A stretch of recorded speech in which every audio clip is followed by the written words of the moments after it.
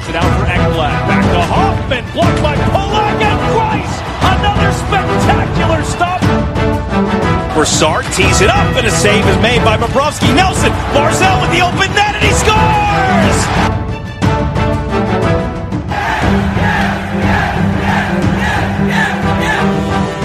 Hi, and welcome to the Locked On Islanders podcast, part of the Locked On Podcast Network, your team every day.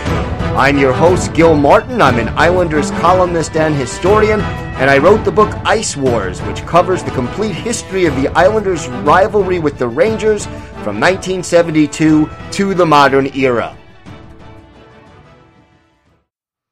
All right, everybody, and welcome to the Thursday edition of the Locked On Islanders podcast. I'm your host, Gil Martin. So very much to talk about today. We have the injury update on Johnny Boychuk, and it's a mixed bag. Obviously, don't like to see injuries like that, but it certainly could have been a lot worse. We'll break that down. We'll talk a little bit about the team's departure from Brooklyn on a slightly different angle, and of course we will try to figure out exactly what this Islanders team has to do to turn things around, as they have been in a free fall lately, including winless in their last 4 games, 0-2-2. So lots to discuss here on the Locked On Islanders podcast. Don't forget, if you have a question, a comment, or a topic you'd like us to discuss, you could shoot us an email at lockedonislanders@gmail.com. Leave your name, where you're from, and we'll be happy to mention you on the air and discuss whatever it is that's on your mind, and we'll give you credit for that. Also, you could follow the show on Twitter at LockedOnIsles, and you can contact us that way, or you can contact me and follow me on Twitter at IceWarsNYRVSNYI, and we will keep you up to date on all things New York Islanders. All right, let's start off with the news regarding defenseman Johnny Boychuk. If you watched the game on Tuesday, a horrific accidental injury. Player's skate came up, clipped him in the face. He left the game midway through the third period, obviously unable to return, rushing really off the ice, as it was very dramatic and scary out there, to say the least. He knew right away he had to get off the ice and get some medical attention. So Barry Trotz giving an update during Wednesday's practice with regard to Boychuk. He needed 90-plus stitches to close the wound near his eyebrow, and thankfully, he did not suffer any serious major injuries that will require surgery. He had the stitches. Obviously, it's going to take some time for that to heal and for him to feel well enough to play. So he is officially listed as day-to-day, but he will not play tonight in Ottawa against the Senators. And look, again, could have been much, much worse. We're thankful that Boychuk is going to be okay. His brother tweeting, thanking people for their well wishes and sort of giving everybody a basic update that Boychuk should be just fine, but it'll take time. According to Barry Trotz, Noah Dobson going to step into the lineup and take his place, and the Islanders indicated they may, on an emergency basis, call up Thomas Hickey from Bridgeport and have him there for depth, just in case. That hasn't actually happened yet as of this recording, but again, follow us on Twitter and we'll keep you up to date on all the Islanders' latest transactions if they do indeed call up Hickey to essentially play Dobson's role. And again, what this does for the Islanders is it shortens the bench and shortens the lineup, because the Islanders do not have as much faith in Dobson in big situations. And whereas Green and Boychuk as a third pair, for example, will play 15 to 18 minutes a game, they usually keep Dobson between 8 and 11 minutes a game, and that means the other 5 defensemen are going to have more ice time and, maybe get a little bit more tired down the stretch, as the case may be. So something to keep an eye on there. But essentially, Noah Dobson back into the lineup. Johnny Boychuk out. He's day-to-day, but out indefinitely right now. And the Islanders, again, having to adjust, and hopefully they will be able to get back on track. As far as the Islanders' scoring woes are concerned, not a lot that they can do as far as the lineup goes for this season. There's a whole bunch of issues that need to be addressed in the offseason. But the big challenge, and it's something that Barry Trotz has to address immediately, is the team's compete level, their effort, their willingness to go out there and play a hard, physical, smart hockey game. It's something they did so well during the 17-game point streak in October and November, and it's something they're not doing well at all since then, and especially in recent games. This Islanders team is actually playing just .500 hockey since that streak ended. And right now, the way they're playing, that's not going to be good enough to get the Islanders into the playoffs. So if you're Barry Trotz, the time is now to get in front of your team and address this issue before it becomes a major problem. Look, you look at the last 4 games that the Islanders have played, and they're 0-2-2 in those 4 contests. Games against the Blues and the Bruins, that's the defending Stanley Cup champion and the team with the best record in the league, you don't necessarily expect the Islanders to win those games. And the fact that they got a point against the Blues on the road is almost a bonus. But when you're facing a team like the Rangers, who the Islanders did outplay for most of that game, and then you're facing a team like the Canadiens at home, those are games you've got to come up with points. And right now, this team is struggling.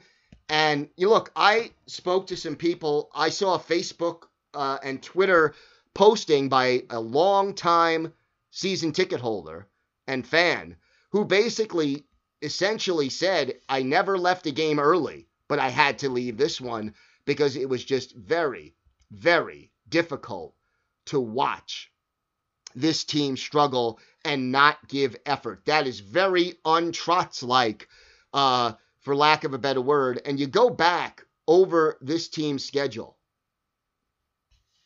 And, they had the 2 wins against Detroit and San Jose. But prior to that, they had 4 straight losses, and now they've had 4 losses after that. This team is 2-6-2 in their last 10 games. And if they don't find a way to pick it up real soon, they are in big trouble when it comes to the playoff race. All right, we're going to step aside right now. When we come back, we will talk a little bit more about the fact that there's only 2 games left at the Barclays Center. Plus, we'll have this date in Islanders history and a preview of tonight's game against the Senators in Ottawa. It's a big one. They're all big from here on in. More to come on the Locked On Islanders podcast. All right, we are back, and a couple of days ago on the show, I did mention that I think it was a very good thing that the Islanders are going to play all of their playoff games this year and all of their home schedule next year at the Nassau Coliseum. And I think, again, most Islander fans feel the same way. But a few things do need to be said about the Barclays Center and the experience there. First of all, the Barclays Center, the staff there, they are great. And they eventually, it took them a little while to get familiar with the sport of hockey and to learn about the sport of hockey. But, a lot of those people there, you speak to them now, they're into it. And they're courteous, they're nice, they're helpful. And certainly, thank you to them for everything that they've done while the Islanders have been tenants at the Barclays Center. But to me, the more important factor, you could talk all you want about the obstructed view seats and about the scoreboard that's not in the middle of the ice and about the difficulty or the lack of convenience of getting from Long Island to Brooklyn for games. And those are all legitimate criticisms to one extent or another. But I think what a lot of people have to remember about the Barclays Center is that if it wasn't for Brooklyn, the New York Islanders would now be playing their home games in Quebec City or Kansas City or Hamilton, Ontario. There would no longer be a New York Islanders in the New York metropolitan area, and there would not be a need for a new arena at Belmont if there was no Barclays Center. Charles Wang did not have a place to play unless he, found time to squeeze games in at Madison Square Garden, which wouldn't have been convenient for the fans either. Couldn't continue to play at the Coliseum while it was being renovated. I mean, Newark would have been even less convenient than the Garden or Brooklyn. By moving the games to Brooklyn, it helped keep this team in the New York area and allowed them to eventually get back to Long Island in the form of Belmont. So, yeah, there are problems with with Brooklyn. Yeah, it wasn't always the most convenient or the best place to watch a hockey game. But at the end of the day, no Barclays Center, no team still playing their home games anywhere near Long Island. And to lose this franchise would have been an absolute travesty for Long Island, for the fans, for the NHL in a lot of ways. So, think what you want about Brooklyn and whether it was a mistake or whether it was a good move. And there are a lot of things that you could criticize about the way it was handled, both from a PR standpoint and from a practical standpoint. But the bottom line is, at the end of the day, no Barclays Center, no more New York Islanders. And, Charles Wang essentially saved this franchise, and the Barclays Center essentially saved this franchise for the New York area and for Long Island by moving them to the Barclays Center. And so while this chapter in Islanders history is drawing to a close, and that's not necessarily a bad thing at all, it also has to be recognized for the importance it had in the franchise's history. All right, one thing that is comforting if you're an Islanders fan, and that is that this team recognizes that its effort really was not acceptable and that they really need to turn things around quickly. Here's a quote from Barry Trotz after the game against the Canadiens, and here it is. There's guys like Andrew Ladd and Ross Johnston. They're putting in the work.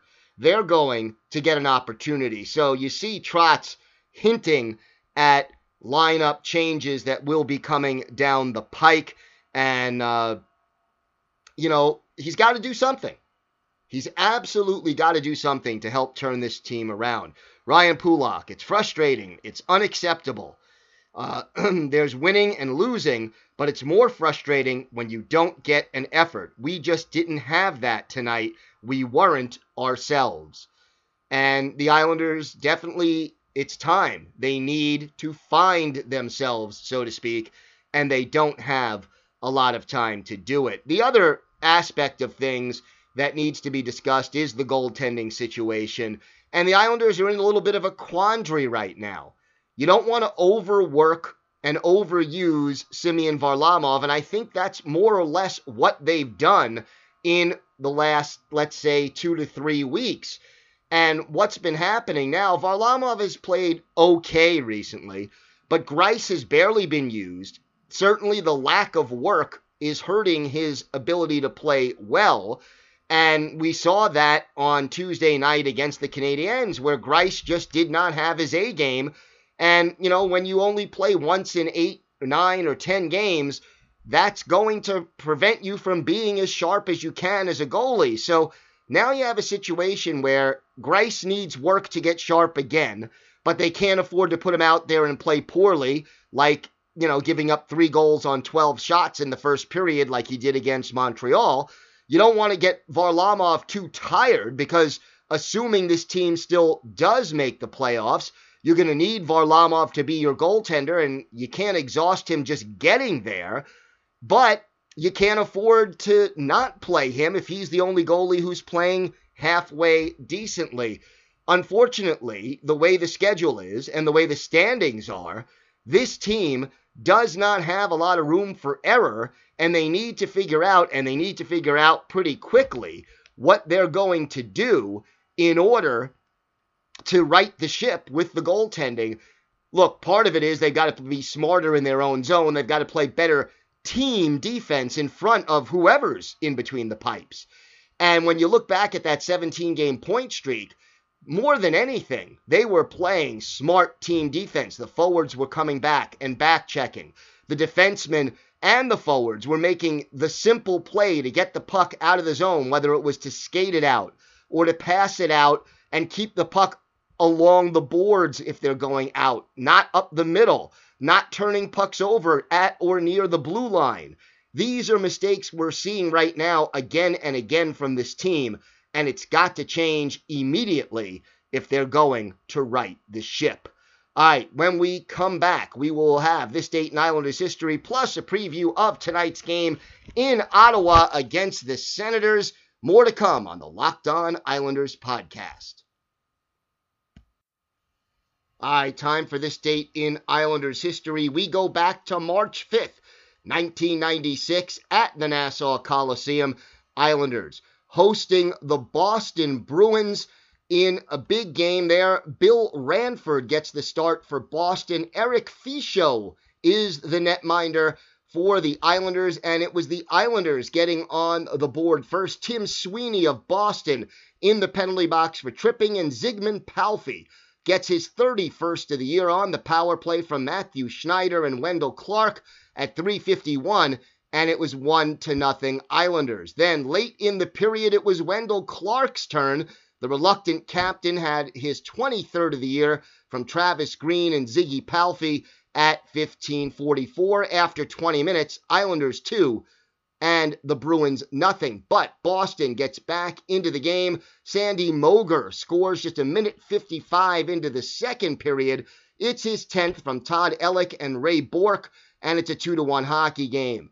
But the Islanders take advantage of a penalty by Boston again. This time, Rick Zombo off for obstruction holding, and Palffy makes the Bruins pay. On the power play, his 32nd from Travis Green at 4:06 of the second period, and the Islanders led 3-1. But the Bruins don't quit. And less than a minute after the Palffy's second goal, Rick Tocchet gets his 20th from Adam Oates at 4:58. And after 40 minutes, it was a 3-2 hockey game with the Islanders clinging to that one-goal lead. In the third period, that lead disappeared just 2 minutes, 49 seconds in. Sean McEachern, his 20th from Ellick and Bourque, and it was all even at 3-3. But Ziggy Palffy completes his hat trick, his 33rd from Schneider at 5:47, and then Dan Plant, his third from Marty McGinnis at 13:32, gives the Islanders a cushion. Islanders beating the Bruins by a score of 5-3. Wendell Clark a goal and an assist. 2 assists for Schneider and Travis Green, and 3 goals and 1 assist for Ziggy Palffy in this game.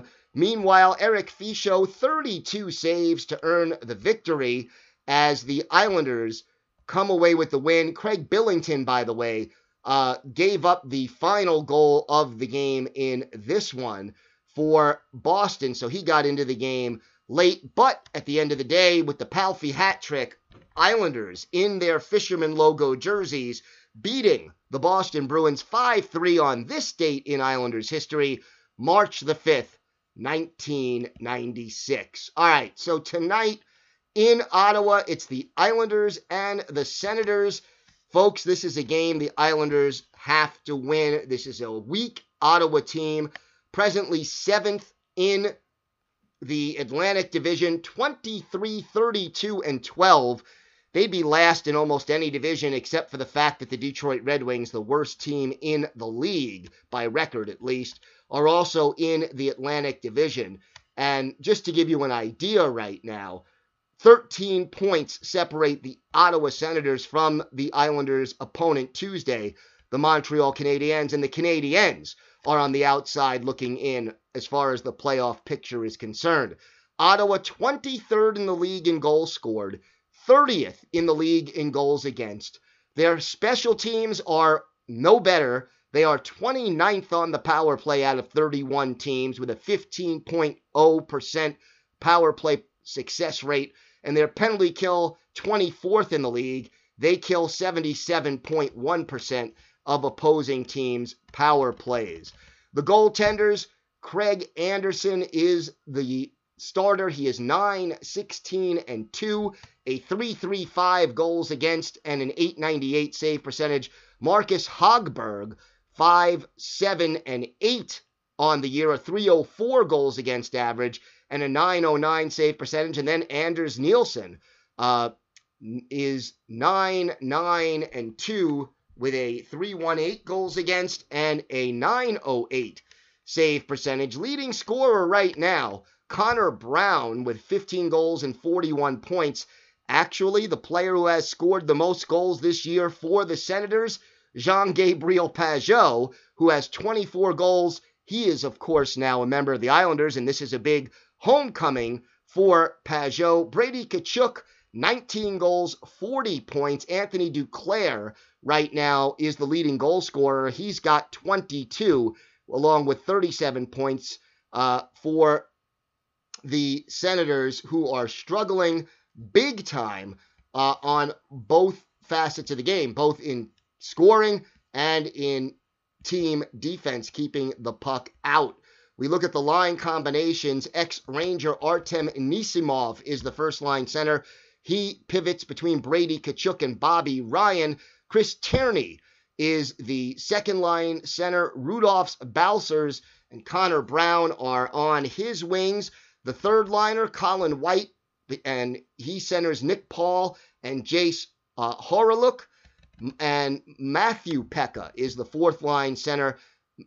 Mikhail Bodker, and Scott Sabourin are his wingers. As for the blue line pairings, Thomas Chabot and Ron Hainsey are the first pair. Mike Riley and Nikita Zaitsev is the second pairing. And the third line of defensemen right now, Andreas Englund and Christian Jaros. Injuries, obviously, whenever a team is struggling the way the Senators are, there are always, unfortunately, players who are banged up, and it always hurts the Ottawa Senators. But right now, that's the lineup they're going with, and they will face a desperate New York Islanders team in Ottawa tonight. A game, let's face it, we said earlier this week that in the two games against Montreal and Ottawa, the Islanders needed to get at least 3 points. That's no longer possible. But now you got to get 2. And you got to also look for a big game against Pageau, from Pageau, who should be emotional about his return to Ottawa so soon after that trade deadline deal. That's going to do it for us right here on the Locked On Islanders podcast. Don't forget, if you're enjoying the show, please give us a 5-star rating and leave a review on your podcatcher of choice. That helps other Islander fans and hockey fans find the podcast, and it helps us grow our Locked On Islanders family. I'm your host, Gil Martin. We'll be back tomorrow with a full review of this, plus a preview of all this weekend's games and a reassessment of where the Islanders are as they fight for a playoff spot. Thanks again for listening to the Locked On Islanders podcast, part of the Locked On Podcast Network, your team every day.